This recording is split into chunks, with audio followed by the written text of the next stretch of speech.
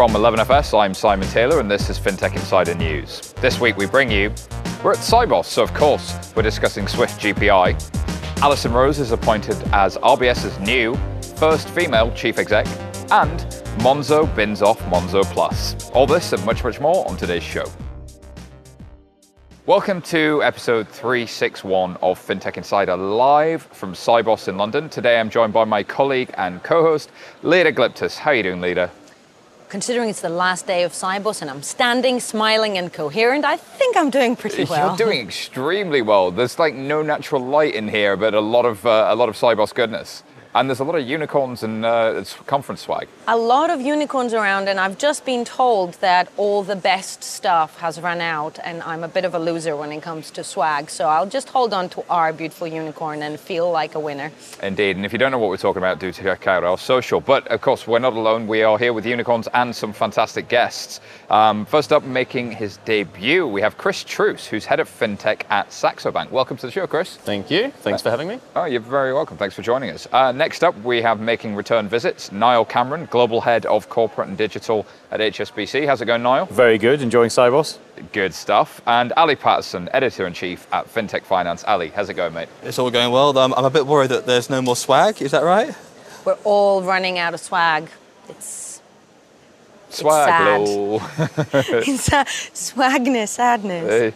But don't have no fear, though. There are unicorns. Okay. There are unicorns, and there's a lot of great news.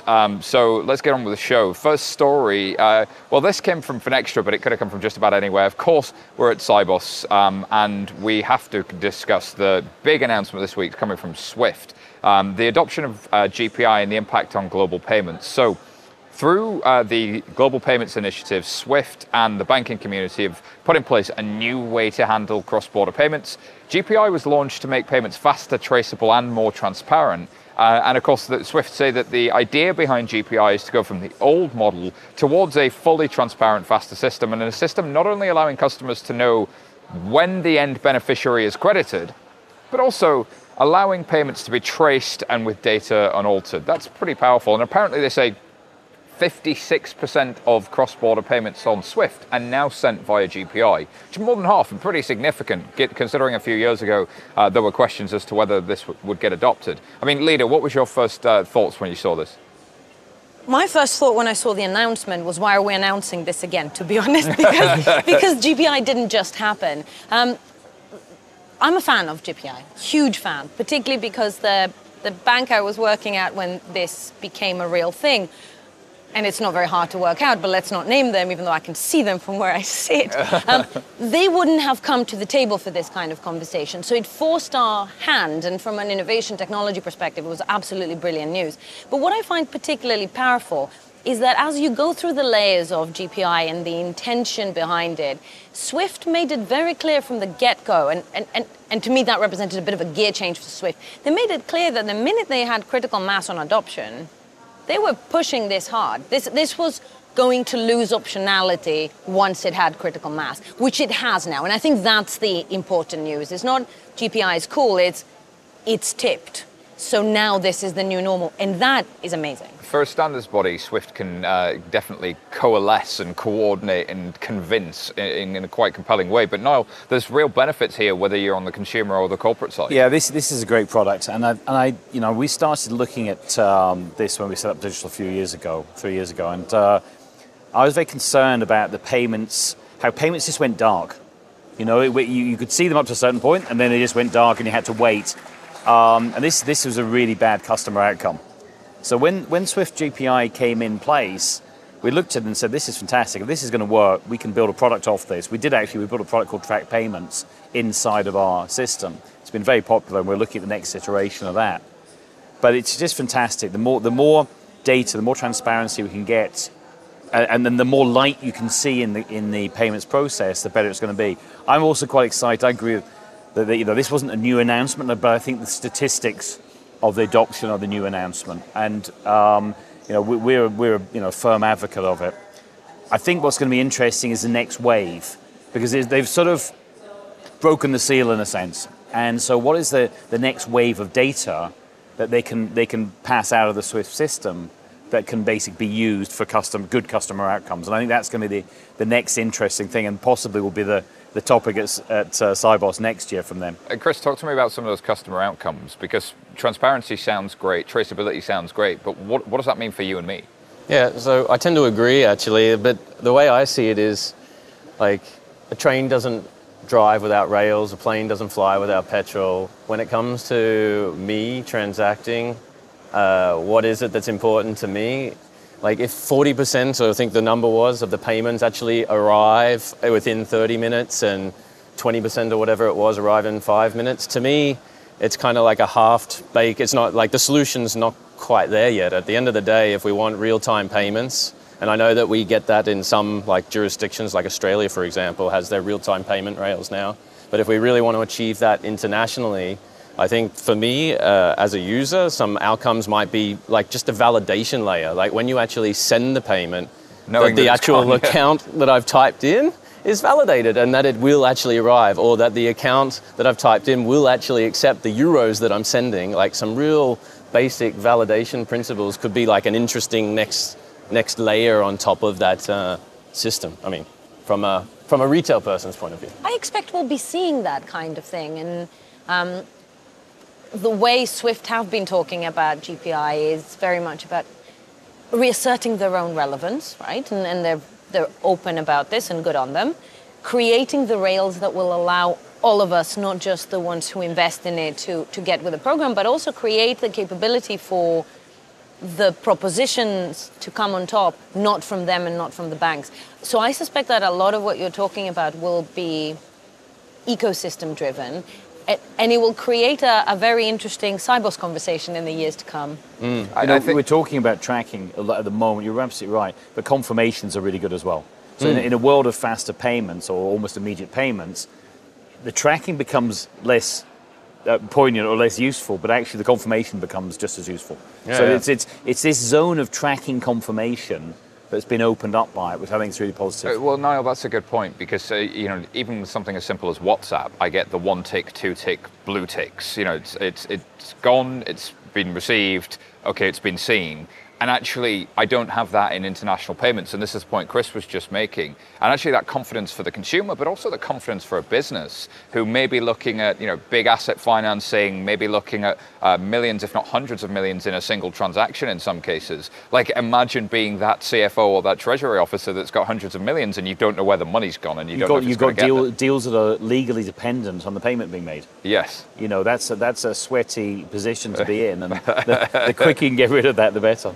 Indeed, but it's interesting thinking about the future of where this goes, Ali, and you've been at a good few Siboses in the last few years. How do you see the trend on this conversation evolving? Well, it's weird because I was thinking back to Sibos Toronto with Sam zooming around, and we were talking about all the various buzzwords, and this is when Swift GPI was in its infancy, and it was almost kind of put as another buzzword, and here we are 2 years later. 50% adoption is incredible.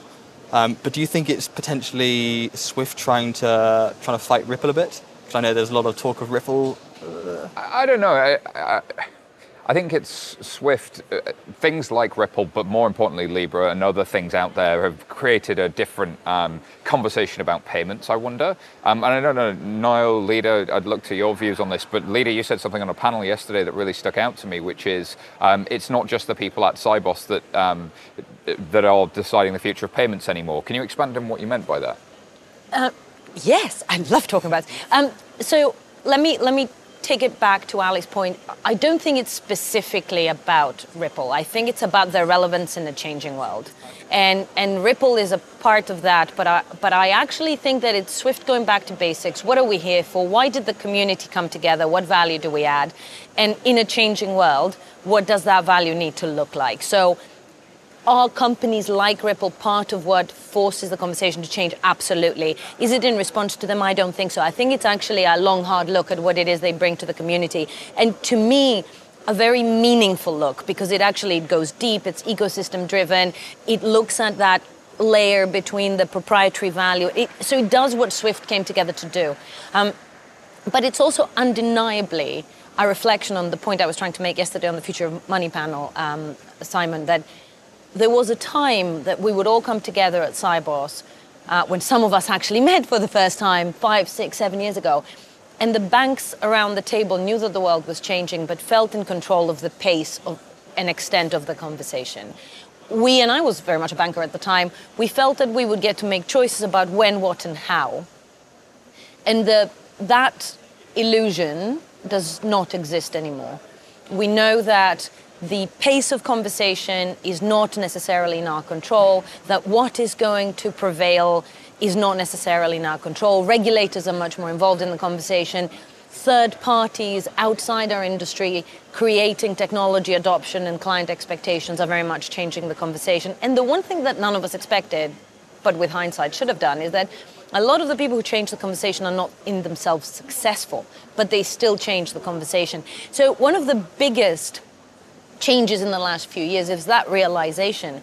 And I think that Swift have shown, to your point, Ali, an incredible degree of internalization and maturity in that time to go from what should we do to this is what we're doing and here's the adoption rate. I think they've been heavily... I'm a fan. They've been is that clear? I'm a fan. Yeah. No, but they've been heavily criticised, I think, because of that change in expectation, like you say, from the regulators, from industry, from third parties. And actually, the rapid adoption of GPI shows potential for more, but there's still so much more that they could do. So I'm sure we'll end up coming back to this one again and again. Just in this last point, I think that if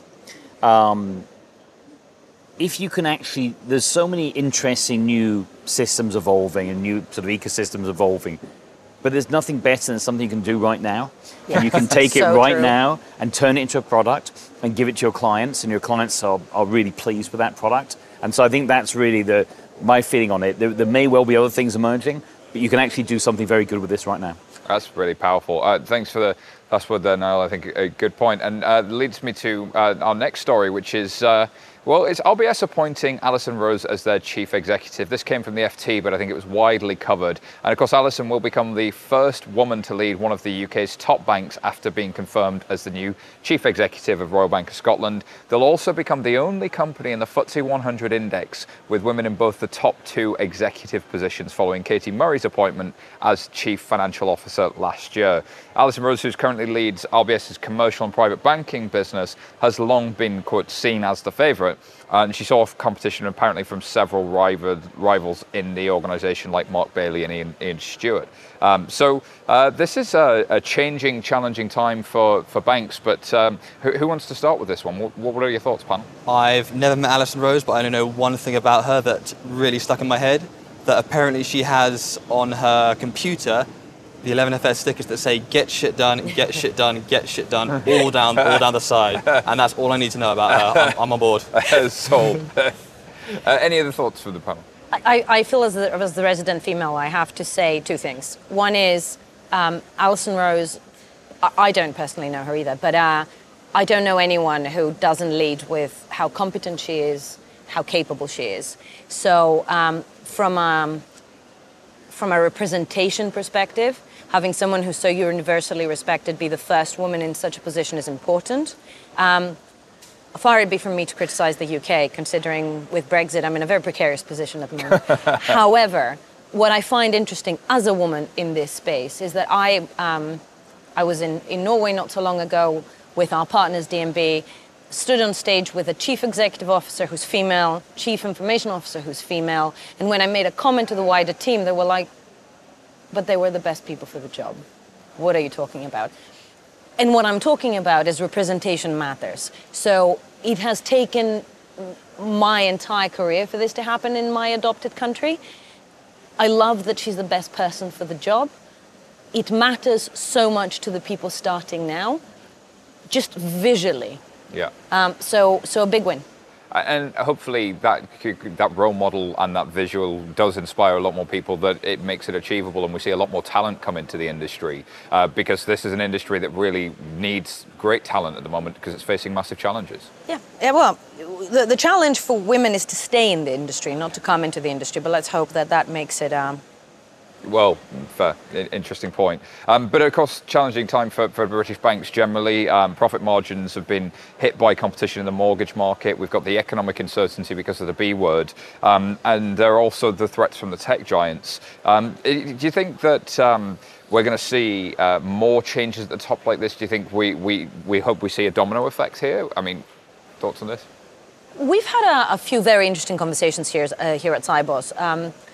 When people talk to talent and aspiration and executive sponsorship when the camera is rolling, but in private conversations, a lot of the bankers have started talking about either the fact that their executive committees are beginning to look at themselves around their own suitability, or realizing that that uncomfortable conversation has to come.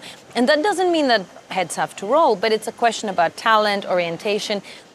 Do the right titles reflect what the market needs? So I expect we will see change in terms of that. I expect we'll see change in terms of advisory boards and the type of guidance that we're bringing in. I don't expect we'll see a massive shakeup, because the reality is you need to know the thing you're changing in order to change it.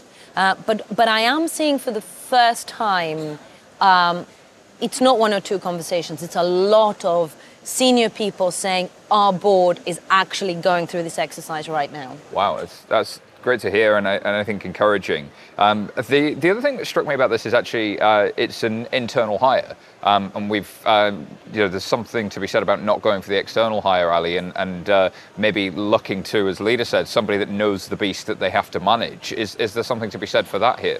I think RBS, I was actually just having a conversation with them not too long ago, and if you look at all the recent moves of current accounts, RBS out of the big incumbents have done pretty well recently in terms of people moving across to them. And Ross McEwen was the previous CEO. Yeah. I think he turned it around because it was in a financial crisis. It was in a pretty dire state, and since then it seems to have got its stuff together. It's sort of, it seems to be directionally at least in a much better position, and that's no small job given where it was, I would imagine. Alrighty, any other thoughts on this one? Well, I think that there is a broader change coming to a lot of the advisory boards in financial services, generally speaking. I mean, a CEO only focuses on how does he increase revenue, how does he decrease costs, and where does his talents come from. And if all the efforts that a bank's doing in the future is technology focused, the sort of investment banker with the Rolodex of business cards is not necessarily going to be the next hire in that bank, but rather the VP of product coming out of Amazon or wherever that person's coming from. So acquiring talent is going to, I think, come a little bit more outside of banks. I think you're going to see a larger sort of trend towards that. And then secondly, it's like, are the banks actually going to win that space is the next one, because is that sort of stellar VP of product really going to change from sort of the consumer industry brand that he's working with today to take a dive into something like a financial services organization that's going to be suffering some kind of generational change anyway, or is he going to continue on in? I think, this is I agree. I think that if you look at the sort of the next 5 years of a bank, technology, digital, data, the transformation of a sort of digitizing to a digital bank is very fundamental. And it requires different skill sets and have historically been on the exec and the non-exec. And so the reality is that skill is going to need to come in onto that level, because it's going to have to start to shape it from the top. These things are very hard to shape bottom up. They have to be shaped top down. The question then is, what is the right type of profile for those people? Is it to get somebody out of industry and try and bring them into the financial industry, or is it to get somebody from the industry that understands technology and data? There's pros and cons, but I think that that debate is out there at the moment, because it's very hard to come from out of industry and be effective. There is a change, though, because what you described was a conversation that we've been having on the inside. So I've only been out of a big bank for a year. I'm recovering. But for the past 20, this is a conversation we've had again and again. Do the people we need to work here want to work here? So you're homing in on a problem that I would say has been less of a problem with every passing day, although still a problem. But the realization that the type of talent you need and want is not naturally aspiring to being a banker, has been sinking in for a long time. And I think it's one of the biggest drivers of cultural transformation. It's not just the fact that we know that in order to do digital properly, you have to think differently. It's also the realization that if we continue the way we were, the talent, to your very valid point, won't come, so there is no choice. And I think it's what motivates the talent. Is it mission, purpose, and equity, or is it cash? And I think how you compete in those stories, I think from a narrative and from a company objective standpoint, does come from the board. Purpose is becoming probably the most important issue now. And it's not something that we've always harnessed well in banks. You know, what is the purpose of you being there? What is the purpose of the team or the product or the unit or the geography or we've not harnessed that properly. We're seeing it really coming through from the younger people in the company. They are very purpose driven, and you have to get that purpose right and get it relevant for them. And if so, they'll be very engaged in the task. If you can't get it, it's the chances are they'll move away. And I think we've seen some of the startups and challenger banks actually get purpose quite right, and as a result being able to attract a different type of talent. But it's not always rosy even if you get that right, because we saw the story in AltFi that Monzo replaced their entire Monzo Plus team and they refunded their customers after admitting that the premium service didn't go according to plan, which is really, really interesting. I think we covered this when they launched it, and I think a few people on the show at the time didn't feel it was very Monzo, felt that there was a bit of a misstep. So this is really interesting to see. So 5 months after launching, it's going back to the drawing board after admitting the service wasn't the best it could be. The team will be replaced and the name will be replaced. Subscriptions currently include premium services like additional ATM withdrawal allowances, travel insurance, airport lounge access, merchandise, and much, much more.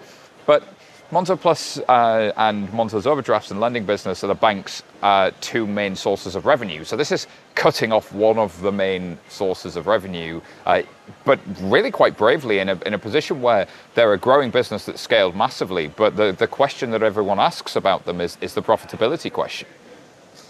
I think each Monzo customer is worth something like £1,500 based on the valuation on each customer. So they want to get revenue from there. And the subscription model seems a little bit like we need cash fast. So I actually think the fact that they're scrapping it or replacing it is more of them highlighting actually we don't need cash instantly, because we don't need to have this as just as a it seems a bit like a cash grab, and now they got rid of it. Is that what you felt? Because as a consumer, so I bank with HSBC now, but I also bank with Monzo and a number of others, because I am a banking geek, right? But as a user, is that why? Yes. Just to try it. That's Yes. your. No, I actually think Monzo created a new category. I think they were in the everyday spend on the front of your salary account. But sorry, Leila. Well, but it was just to try it. Which drives my usage is the experience, but I have every bank on my bloody thing because I want to try them. But Monzo, when Monzo Plus came out, it felt a little out of character. And I must admit, I didn't use it. But I do remember getting the information and thinking, oh, that's a little bit out of character. And if you stop and think about it, the user is like, is it a money grab? Is this why I came to you for? I think there's an identity piece, right? If that's what you want, you go to HSBC Premier. You don't do Monzo. But there is also an authenticity to the brand question of how they've handled this didn't work. So with my user hat on, this felt more aligned. With my industry person hat on, the question of profitability remains open for this. And Ali, to your point, I don't need money. If the money comes from investment, you still need it, right? Because until you have repeatable sticky revenue... Is there another thing going on here, which is subscriptions? Because some of the subscription models I've seen work the best are where you're already consuming the product, and they say, look, you're consuming the product, you can buy all you want for a certain amount of money. Yeah. As opposed to a bundled proposition that then has to be sold as a subscription. And I just think that the consumer mentality of subscription purchasing is, I'm downloading loads of Netflix films. You mean I can have it all for one price? It felt like that abundance of choice. Same with Amazon Prime. You know, you were using it and you were saying, I'm using a lot of this. Oh, I get it for one price.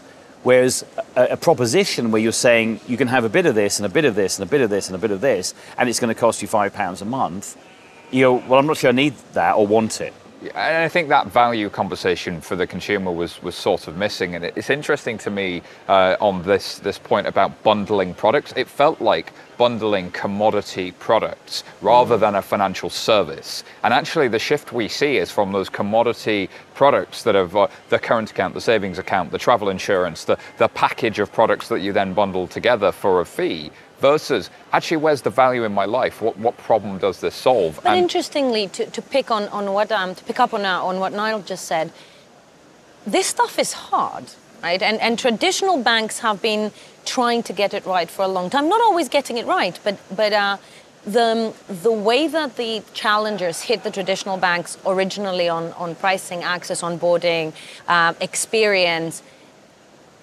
it hurt and it looked easy. And I'm not suggesting it was, but it looked easy. And I think there are two layers of learning here. One is that some of the stuff, particularly around bundling and pricing, is hard, and you're not going to always get it right. And from a traditional banker's perspective, it's a bit like, welcome to the club, boys. The thing that is extremely interesting, and it's the learning going back to the traditional club, is they fixed it. They fixed it fast, and they were honest about what didn't work. So if we can continue on this constant iteration, this is good for the industry. How many times can you remember a really high-profile product launch and then followed by several months later high-profile product pulling? I can see a lot of things that have been pushed out into the market and people pretend as a success with like grimace smiles, and everybody knows they're not. So this is the opposite of that. This is good for their brand. And it's phenomenal for their brand. If they hadn't have done this, they'd have been really, really worried. So yeah. It's no secret I'm a big fan of Curve, Imagine Curve, and they launched a similar one at the start of the year, but it had the USP of unlimited Amex on there. And I absolutely loved it for the 36 hours. As soon as they got rid of the Amex part of it, I don't think I've used any of the other services from it. So I don't think it's kind of... I don't think these kind of products are on brand for some of the challenges. So absolutely, HSBC, I would almost want to see that, but for Monzo, Starling, I don't need that for the travel insurance. I don't need that for airport lounge access. It just doesn't seem connected to the brands. There's something interesting about brand permission that you're pointing to there that I think is really, really powerful. And there's also that broader profitability question about they seemed almost allergic to lending for a very long time, as if lending itself was the thing that they were trying to prevent. The deposits are all held at the Bank of England. It's an ultra conservative bank in that sense. But now they have started doing overdrafts. They have started to look into loans. It's almost like the banking model of lending doesn't have to be predatory. So how can you use digital services to make that more supportive in people's lives becomes an interesting question given the data and the platform that somebody like them has. It's going to be an interesting one to watch. Any thoughts on this, Chris? I mean, I'm just generally speaking fascinated by kind of like the neobank and challenger bank segment, generally speaking, I guess. But I think it was like a total like client cost of acquisition play to start with. You put 1 million clients on the platform, then you throw more product at the wall to see what sticks. But I mean, the one like theme that I can sort of see with all of the different brands is they're all fairly uncompromising on their user experiences. And I can tell you this from like a vendor to them. Mm-hmm. So if you're like trying to partner and work with these types of companies, I mean, first and foremost is the user experience, and if it doesn't fit in the way they want to disseminate their own user experience, it doesn't fit with them, sort of thing. So like, it doesn't surprise me at all to have a high profile product launch and a high profile product pull that they're kind of proud at, and I think that goes with the type of brands for all of these guys. I mean, I can think of a couple of Nordic ones off the top of my head that have done sort of similar things where they've had a high profile product that hasn't gone as well, or they've repriced the product because they didn't think it was appropriate for the actual experience their clients were actually getting. So, I mean, for me, it's kind of business as usual. Good stuff. But not needing to get it right publicly first time is actually an interesting lesson for others. It'll be interesting to see if anyone else, not to name any names, revisits their stable of products. Go, I don't need this. No one's using it. Kill it. Right. Yeah. Don't keep flogging the dead horse and the money bonfire and the zombie products. There's a really interesting statement here as well. Product marketing manager Tom Davies announced the whole new 11-person team would now be dedicated to Monzo Plus, with the existing team finding other impactful areas in the business. So it is about reassigning and getting to that small team that can be as effective and kind of going back to their roots. So fingers crossed they get this right, and there's we see more of this type of behavior, as you say, Leader. Next story comes from Finextra, and this is about, instead of closing products, opening one in an interesting way. So Starling opens online banking option for its business customers. So they're adding their online banking option for its 66,000 businesses and sole trader account customers. Initially available to businesses and sole traders, the online adoption will be extended to personal and joint account holders at a later date. So interesting that Starling were very much the mobile-only challenger alongside Monzo, alongside Revolut. They were seen as like the poster child for how you do the mobile adoption in the UK. Now moving to online. What were your thoughts when you saw this, Ali? Well, my business banks with Starling, and I've been on the forums. There's demand for it. I'm actually really quite excited for it because you can load it up. You can, and then if you're on the train and you lose signal, you can still have it in front of you. That weirdly, that's the biggest impact for me, that I can still have that even without signal. You make an interesting point. It's almost like those tiny things that seem like gimmicks are sometimes the most important things to a customer. Yeah, and the knock-on effect of that means that if I'm on a train or a plane or whatever, I can still do some work. Whereas if I'm on a plane and that plane doesn't happen to have Wi-Fi, I can't check the bank balance. I can't check the most recent transactions. I mean, I look at this in quite a simple way sometimes. Look at the size of a mobile, look at the size of a laptop. And the reality is, you know, even if you have fantastic navigation, the depth that you can get on a desktop or laptop is much, much deeper. And, you know, when you're dealing with simple personal banking, you probably don't need it most of the time. But when you're dealing with corporate banking, you do.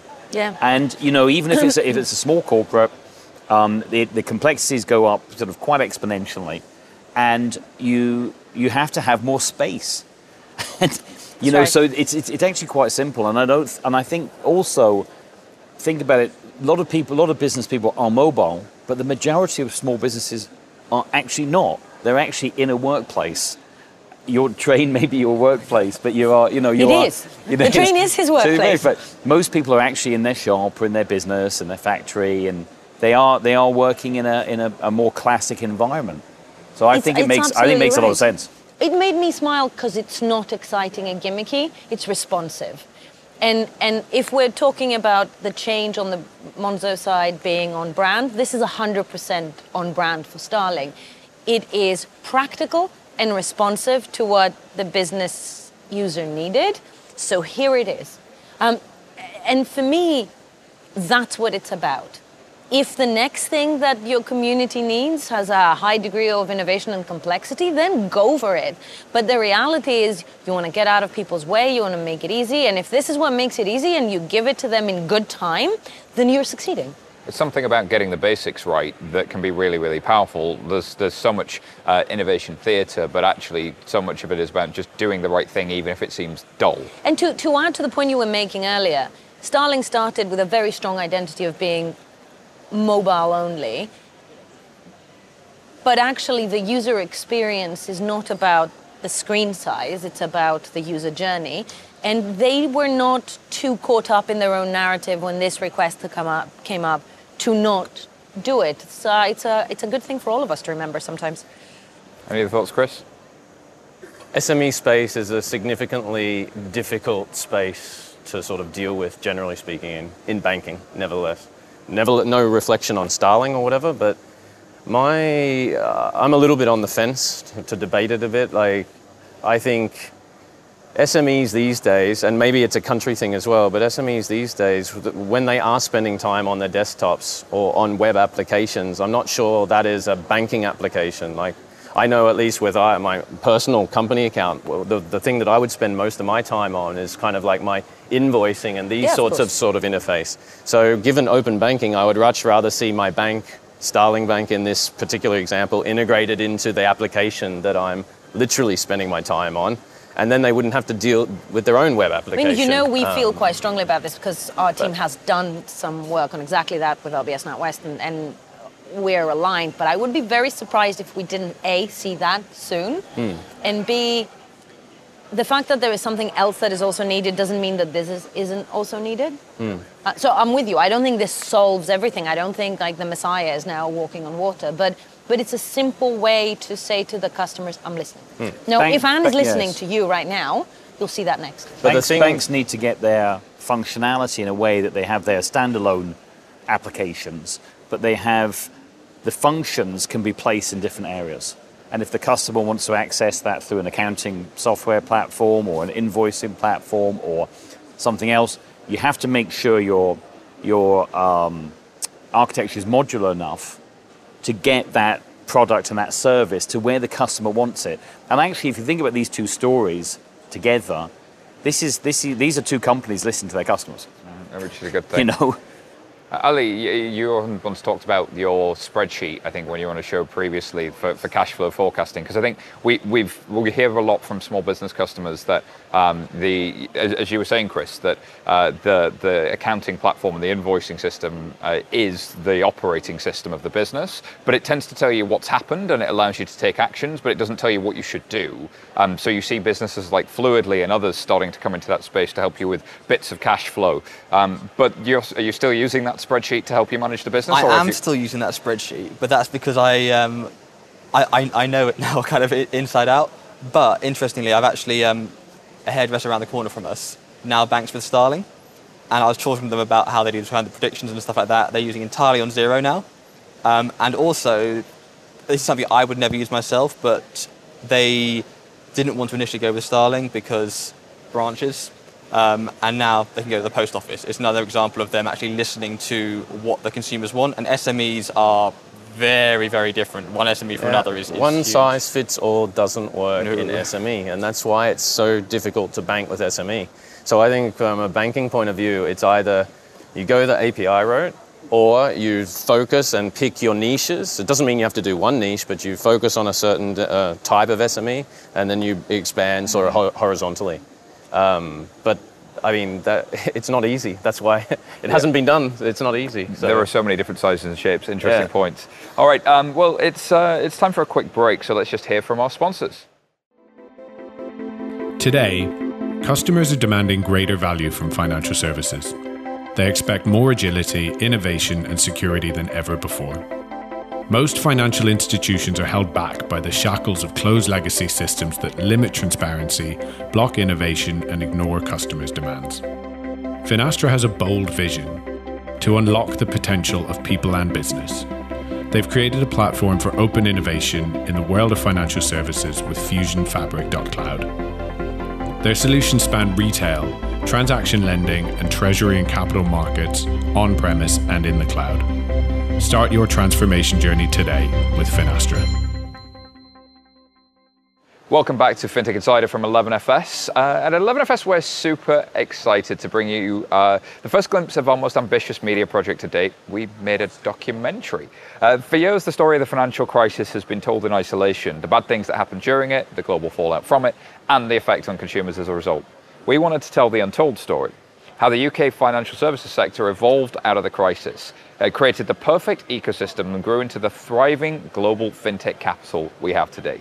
We conducted over 20 interviews with leaders of the UK's biggest banks, regulators and fintechs, and they're all sharing their first-hand experiences of the changes that propelled the UK into its position as a global financial services hub.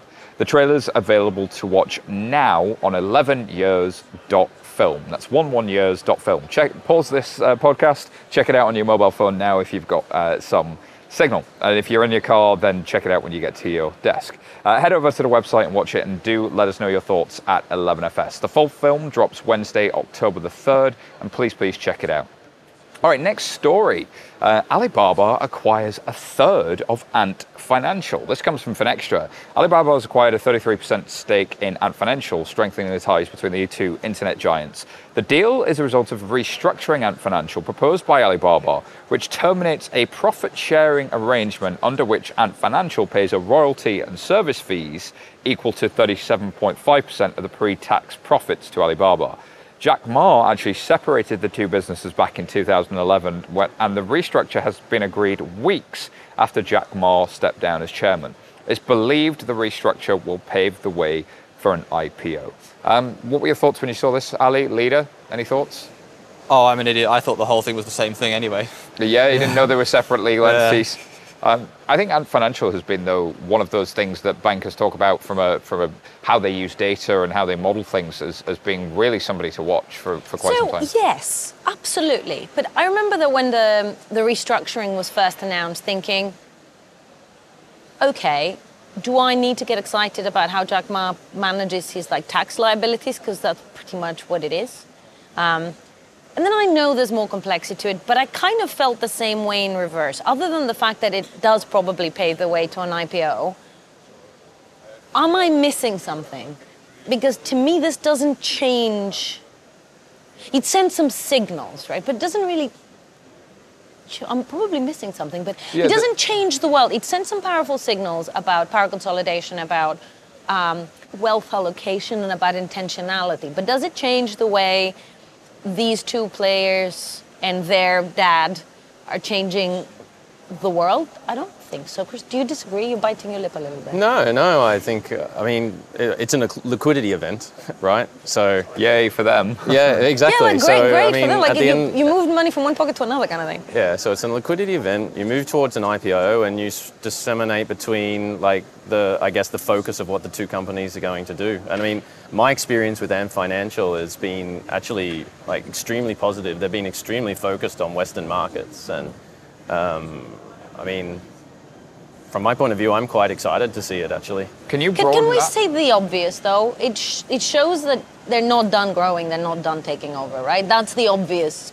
And I want to follow that point, Chris, because you were talking about your experience of using the Ant Financial in Western markets. Can you give me some examples? Well, no, just dealing with them as vendors in Western markets. But I think my general point is I think their focus for expansion is to capitalize outside of China. If we just split the line between inside and outside China, I think Ant Financial's future is outside China. Interesting. To bring what they're doing to the rest of the world. And quite frankly, I think sort of getting royalty payments out, turning it into a liquidity event that's now an equity, and poising it for an IPO kind of just reinforces that. It's just part of a growing trend. I mean, at the end of June 2019, Alipay and its local e-wallet partners served more than 1.2 billion users globally. It's absolutely massive, and the data sets they have put them in a really, really interesting place. And what this flags is there's more to come, right? Yeah, 100%. Definitely.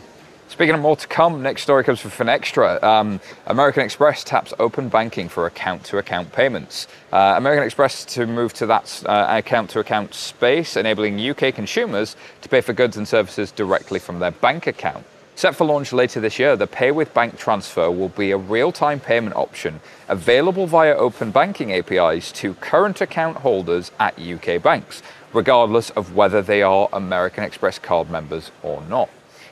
Consumers will be able to make the online payments via bank transfer without a card to hand, view their current bank account balances prior to confirming the payment, and will benefit from bank-level data security. Of course, we have seen similar moves from MasterCard and Visa.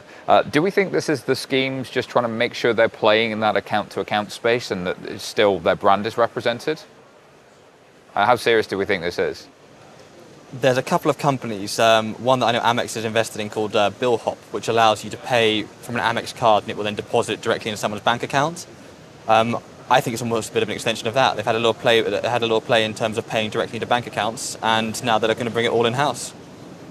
Interesting stuff. I think it's part of a pursuit of relevance, which is absolutely commendable because the world is changing, and the world in which, although I have an Amex card in my wallet, the world where that was king is not with us anymore. Their fees are untenable. I love my Amex card and the miles it brings, but Oh, have you got one of the metal ones? No. What am I? Do I look like a dude? No, I have the bog standard BA, my one, but adoption is going down, right? And so they need to do something, and compressing the fees is... So all of that, good story. But tying all our stories together, is this what their users most want? I doubt it. Is this tied to why someone has an Amex in their pocket? I doubt it. Will they do enough, to your point, Ali, to actually redefine my relationship to them? If they do that, then we have another conversation. But for me, it's a case of, I see why you're doing it. I don't see why personally I would use it, but that's okay. I don't have to use every product you put my way. are you going to do enough to redefine your customer's relationship to you? Because if the reasons why people come to you are not supported by this, and you don't do enough of this to give me a new reason to come, then it's not innovation theatre because it's real, but it's inadequate to achieve what you're trying to achieve. It could become a historical footnote if it's not careful. The pay by bank app piece, is there a massive consumer demand for it? Probably not. Is there a merchant demand? I think that there's a question there because of the interchange fees, especially for Amex. So is this one that's more merchant-driven than consumer-driven? And can you get the experience there, given strong customer authentication is in the mix now as well? 100%. There's an interesting thing here, which is customer demand. If you think about all the different offerings, you've got credit cards, you've got bank cards, you've got e-wallets, traditional banks, challenger banks, different customer journeys. But there's too much choice. There's a lot of choice, but the reality, if you think about it when you're making a payment, what are you really wanting to do? You say, okay, I'd like this directly debited off my bank account, or I'd like to have this on credit, or I'd like to have this on an e-wallet. It's pay now, pay later, pay from there. But you sort of have to get a different mechanism out every time, or different piece of your phone. I think what's interesting here is there could be a trend where people say, look, you have a card that is your main card, and it redirects the different like type of kind of thing. You redirect to the type of thing that you want, and you can maybe have a bit of time to think about it. So you can see your transactions, and you can sit there in the evening and say, well, actually, you know what? I'd like to put that on credit this month. So actually, if you get that time lag and they choose to underwrite that, then that's a differentiating offering. You should be doing that rather than giving them the idea. I like the idea of that. But I think this opportunity space is really interesting. Klarna have done well in the pay now, pay later space, and they've solved not only merchant problems, but they've solved consumer problems. People, users of Klarna love it because it's going to get sent back. I'm going to get my money back. It doesn't come out of my account immediately. I want to try the thing, but I want to buy it from online, but I don't want to pay for it now. That's a real problem that is there to be solved, and it is definitely working. So if this brings you into that space, then you do well in solving both sides of the merchant and the consumer side. But what about strong customer authentication, Chris? Do you think there's an angle there, given where cards are and the announcements by Stripe and Adyen that strong customer authentication could be a challenge for the card players? It's definitely a friction point. But I mean, if I just baseline the conversation a little bit, and if you think first principles thinking, it's the idea of taking money from one account and putting it into another. If I buy something, if I buy a Coke, I'm taking money out of my account and putting it into the merchant. So it's kind of, at the end of the day, all you care about is getting the money out of my account to another account. Anything in between is just friction points. So for me, the whole account-to-account transfers, and I guess that's the ultimate nirvana for open banking, generally speaking, and if you were to globalize it. So I think the key to this sort of stuff is actually the strong client authentication, because if you're going back to that first principles thinking, and it's all about getting the money into the account, then at the end of the day, cards, all these sort of things are going to become redundant at some point. There are some way of securing and preventing failure and fraud in that difficulty of moving money from one place to another. And getting that balance of experience and security is so critical, I think, with those things. Are they? In the sense that in Denmark, for example, we have two-factor authentication on some of the use of the cards. Mm-hmm. So actually my mobile will actually buzz and I have to sort of authenticate a transaction with a national ID system. Mm-hmm. So there's just to give you an idea, there's the card isn't necessarily the sort of the tool I would choose to use if I had a choice. Fair, and we've seen the challenger banks in the UK have similar things. They're doing biometrics when you have a pushback from the card scheme. But there's something interesting there about all of those different approaches in different countries, the lack of uniformity there, and solving problems for both sides. I mean, Ali, you're rolling around looking at this stuff day in, day out. What did you think when you saw this? Going back to on the small business thing with my various spreadsheets, I actually use that as a form of credit. Probably a little bit too close to the line sometimes than I should, but I actually use it that way so that I think, I know I've got that money coming in, so I'm going to use it, and it gives me another option to get it into people's accounts. That's with my merchant hat on. That's what I found it quite useful at. Interesting angles are all around. All right, last story this week comes from Finextra, and apparently over a third of UK bank branches have been closed in the past 5 years. Really significant number. New research from Which reveals more than a third of branches closed. That's 3,303 in that time, reducing the national tally from 9,800 to 6,500. And of course, this is something we see internationally, not just in the UK as well. It's a real macro trend. Closures primarily from the big four banks, but outside the big four, we have seen it as well with Co-op. In contrast, Nationwide have actually retained 96% of its branches following a pledge, and Nationwide are in an interesting space there. So what do we think about this? Is this an inevitable trend as customers are moving towards where they're going? Got to bring it back to the merchant side of things, because although as a consumer, you don't often use branches unless you're going to open a mortgage. If you're, say, a hairdresser, and you're getting paid a lot in cash because your consumers perhaps want to pay in cash, you then still need to be able to go to a branch and pay that in. And I think that's where it's going to hit. It's not so much on the consumers using it, it's going to hit the merchants themselves. I think that's fair. I think that there are a few different sort of push-pull factors there, because the reality is that users and consumers of a particular generation will only go to the branches. I'm looking at you, Niall. I will only because go of my to age HSBC. or because of... No, because I bank with you. I will only go to the branch if there is something I need to go to the branch for. So for a particular type of consumer, whether I need the branch or not is driven by the bank, right? So actually, the reduction tends to be in keeping and in line with that need reducing. Because yes, there are fewer branches, but actually there are fewer people in the branches because the number of things you need to go in the branch for are actually really limited. So from a consumer perspective, and living in a place like London, you don't really feel the pinch. So I think that is the happy bit of the story, that actually the bank moves things online before they close the branch, they don't disenfranchise you. It's when you're looking at the people who either heavily transact in the areas that need the physical presence, live in areas that had one branch and that branch was closed, are older or need assistance. But I'm increasingly seeing some very creative solutions for those spaces. Like? So unexpectedly, there's a series of branches that one of the big Greek banks has brought out that are designed for people with special communication needs. So for blind, hard of hearing, etc. The entire branch is geared around people who will have a different set of needs. So there are very rarely humans in there, but the way they're set up are much easier to interact with than your phone. There's a bank in Italy that has essentially granny workshops, and there are people with iPads who are there for people who are not technically savvy, and they don't have a traditional branch, but they teach you how to do it, and if you can't learn, they will do it for you again and again and again. It supports the model without forgetting the consumers, and of course they're like the mobile branches that go to the more remote areas, which is 1980s, right? It's not new.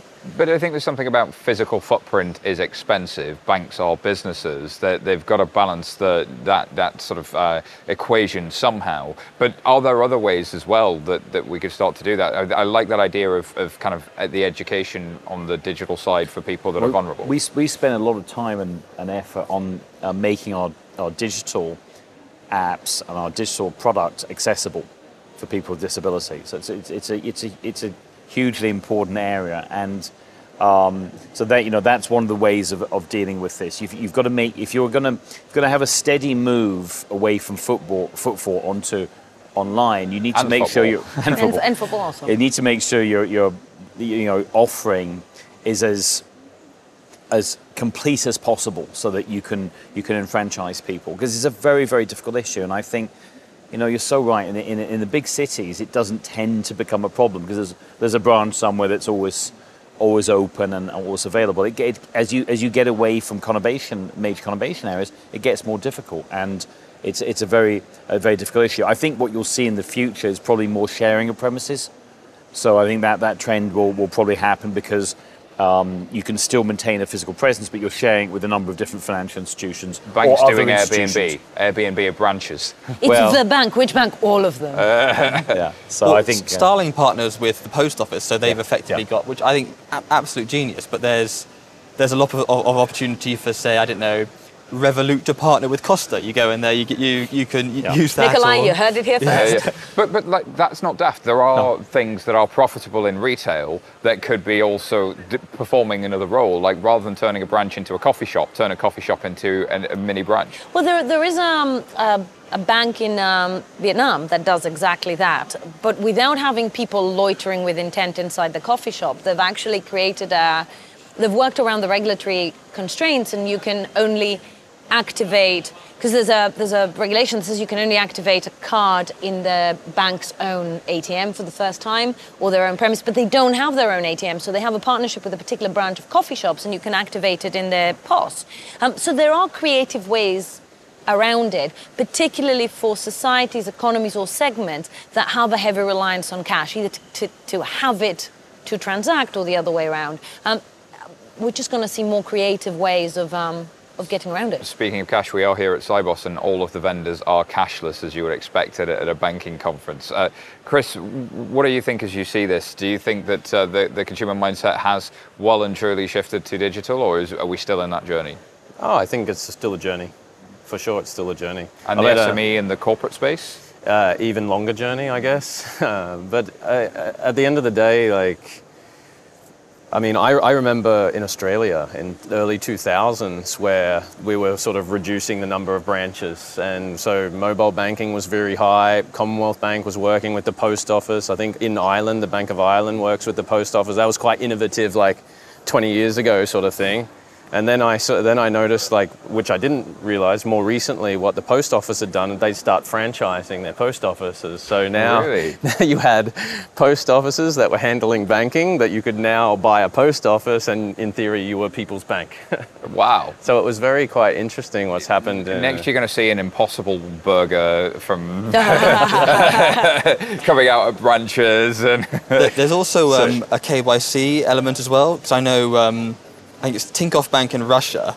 When you open an account, you have a little bloke turn up on a motorcycle, take your picture, give you a card, zoom off.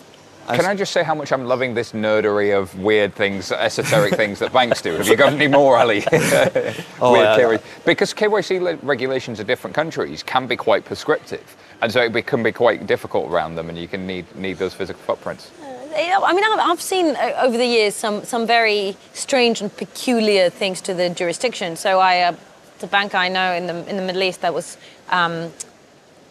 losing money on their ATMs, mostly because of how they had set up the arrangement. So they partnered with another bank and had couriers taking money to people's houses, because that made sense, and it was such a delighter in terms of small communities, right, as well. Yeah. So creativity I'd like a courier doesn't to bring money to my house, but does it have to be particularly if it isn't my money, right? Here's a bundle of cash. But I think maybe another one for Uber. Uber Eats. They can. Oh, that's going to come, right? One of the things that we keep going back to is what is it you have to do?